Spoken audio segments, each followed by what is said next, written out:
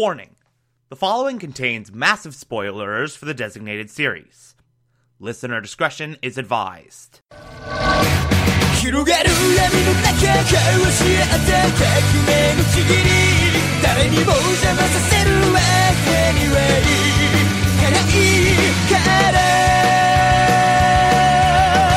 listening to the Television Archive, a show where we, the television-loving hordes of the internet, take a deep dive into what used to be in our beloved media.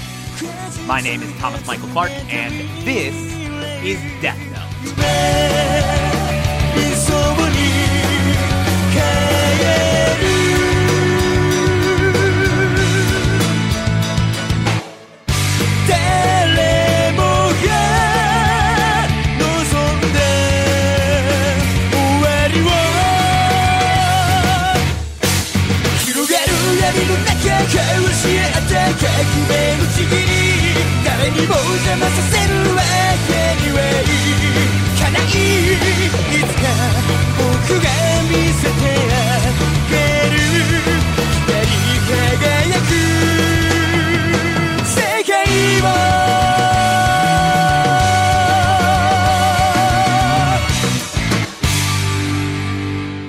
Today we will be discussing episode 31, titled Transfer. Alright, bunch of stuff going on in this episode, a lot to talk about here. Let's start off with this opening. The riot outside of the SPK. This picks up right where the last one left off. Bunch of Kira supporters are bashing in the doors of the SPK. Nier is cornered. Demigawa's cameras are recording everything. Misa's at the ready, looking for Nier's face and name to write his name in the Death Note. And everything will be good. And Nier immediately calls out two very important truths. One,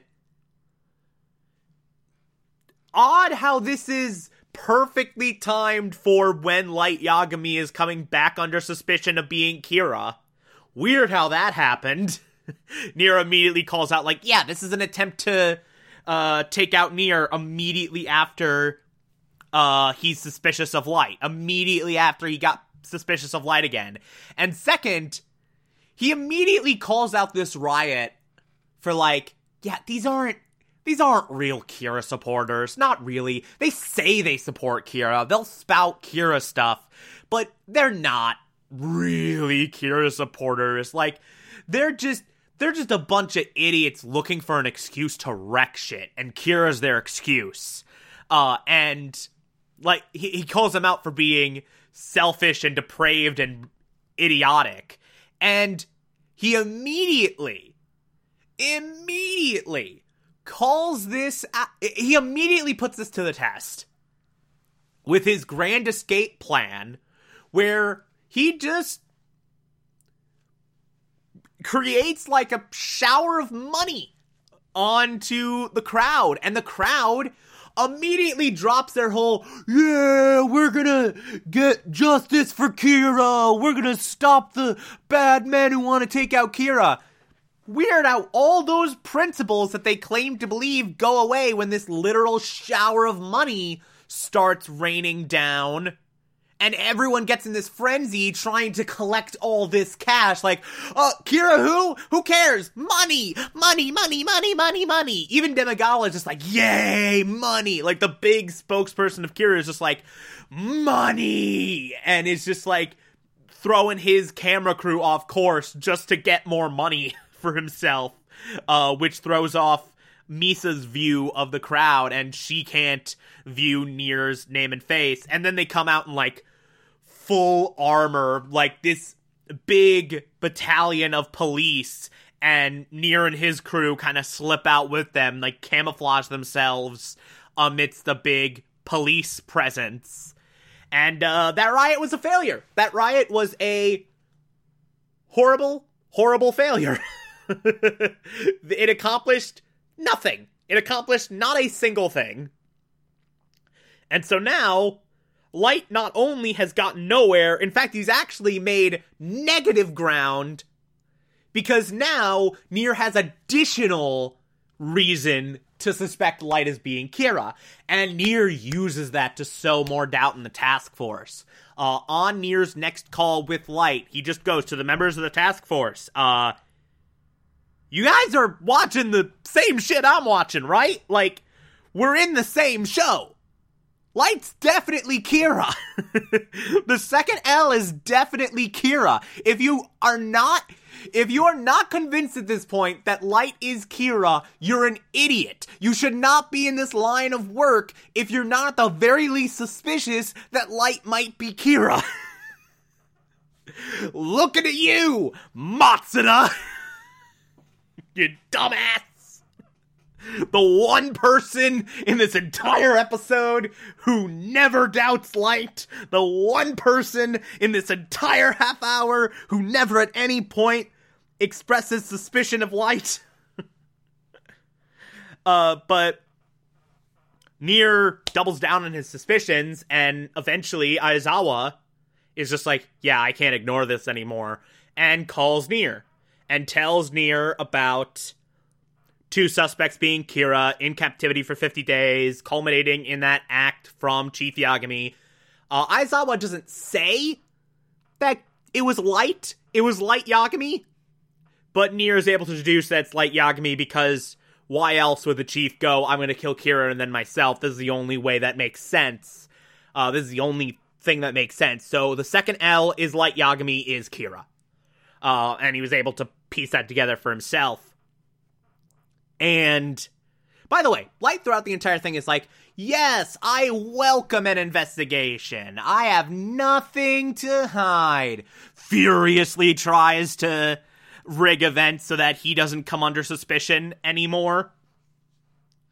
And so after that call, Aizawa comes back and is like, look, Light, we got to search your apartment. We got to put you and Misa under surveillance. You're back under suspicion. And Light's just like, okay, go to the apartment, search everything. You won't find anything. And Aizawa and Mogi go over to the apartment. They do find nothing except Misa in very, very little amounts of clothing. And I think it's Mogi who has to watch Misa. No, wait a minute. It is Mogi. I do remember this. It is Mogi that has to watch Misa. Because Misa does not want to spend a single second around Aizawa's new haircut. She hates Aizawa with short hair. She despises it. Oh, God. Man, this show can be funny when it wants to be. It can be really, really funny. I just love the whole, no, I don't like your new haircut. You're not cute anymore. I love Misa. Misa's great. But anyway, Mogi stays to watch Misa. Aizawa goes back to the task force headquarters. And then they start watching this Kira's Kingdom broadcast, where Demigawa goes wildly off script and starts fundraising for some temple that he definitely is going to build. It's totally not a con to get more money out of Kira's audience. Clearly not in any way. Wink. And everyone immediately is like, yeah, this is a con. This is very clearly a con. And Light's just like, damn it. Demigawa's just gonna do more damage. He's gonna destroy Kira's credibility. He's not useful anymore. I gotta take him out, but I can't. I'm under surveillance. I can't do anything. And then, out of nowhere, all the people on the Kira's Kingdom broadcast start dying, start having heart attacks, including Demigawa. And then Light's like, yes, I picked the right person. And this is where Light's plan starts to get explained to us. So, apparently, Light had Misa forfeit ownership of her Death Note.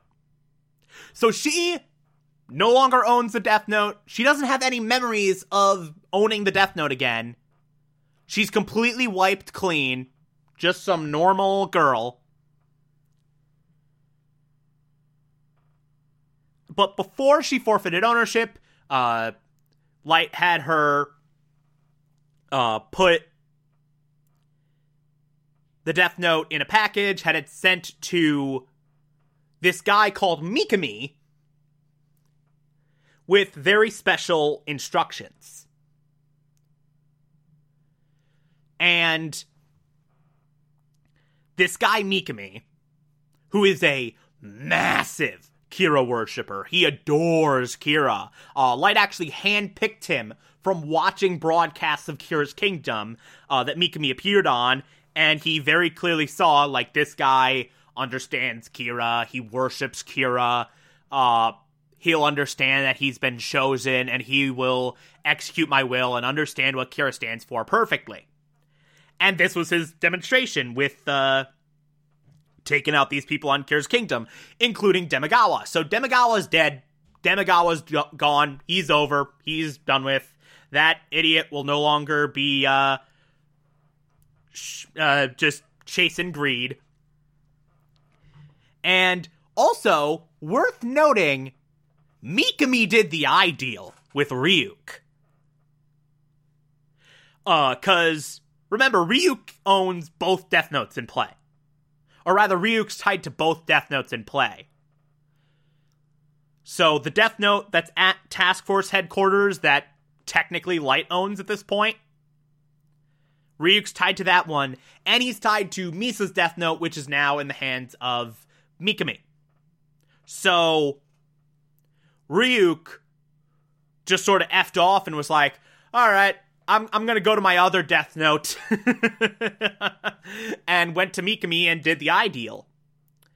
And I really enjoy Mikami. Mikami's a very interesting character. I kind of like the idea. I love the idea of someone who is a blind worshiper of Kira. Not really important to anyone in any way. It's not like Misa, where Misa is just like, worships Light and is also in this toxic relationship with her. Mikami's just some guy. Mikami's, like, not special in any way. He's just some dude that Light saw and was like, yeah, this is a blind follower. This is someone I can use. And then, like, we basically have this cultist. Like, Mikami's a straight-up cultist.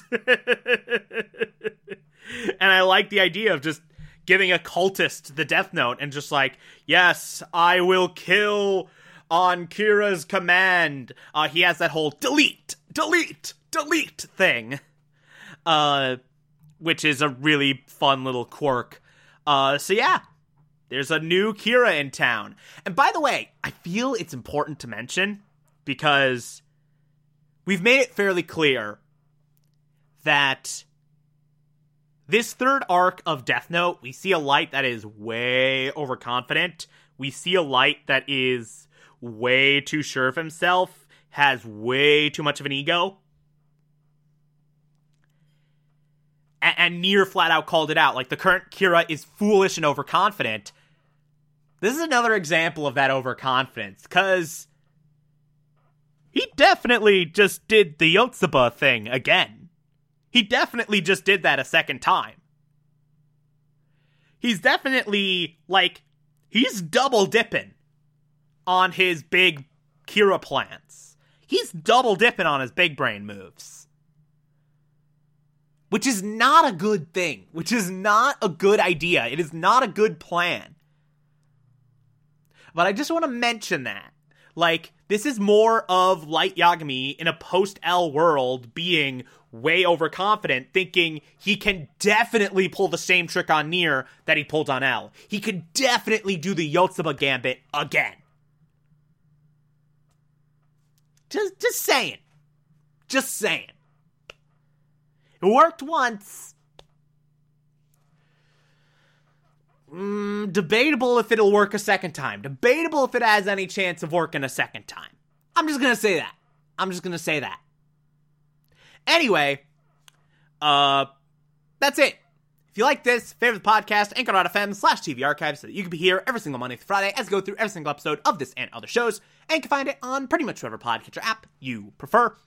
Feel free to call in as well. It's simple as just push a button on the Anchor app. I'll play those on the show from time to time if you feel so inclined to send those in. Follow me on Twitter, Instagram, and Letterboxd, TomTom4468, and support the show. Patreon.com/Thomas Clark. Pledge just $1 a month. I appreciate everything I get through there. If you become patron, you can also get access to the Television Archive Supplemental, which I'll be putting up there once every month. Or, if that doesn't work for you, you can also support the show directly via Anchor. I appreciate that as well. Tomorrow we will be discussing episode 32. Talk to you then. Hey guys, we have a lot of fun here discussing teenagers murdering people with magic notebooks. But while we sit talking about our favorite Japanese media, Asian Americans across this country are suffering from a monstrous wave of hatred, discrimination, and violence.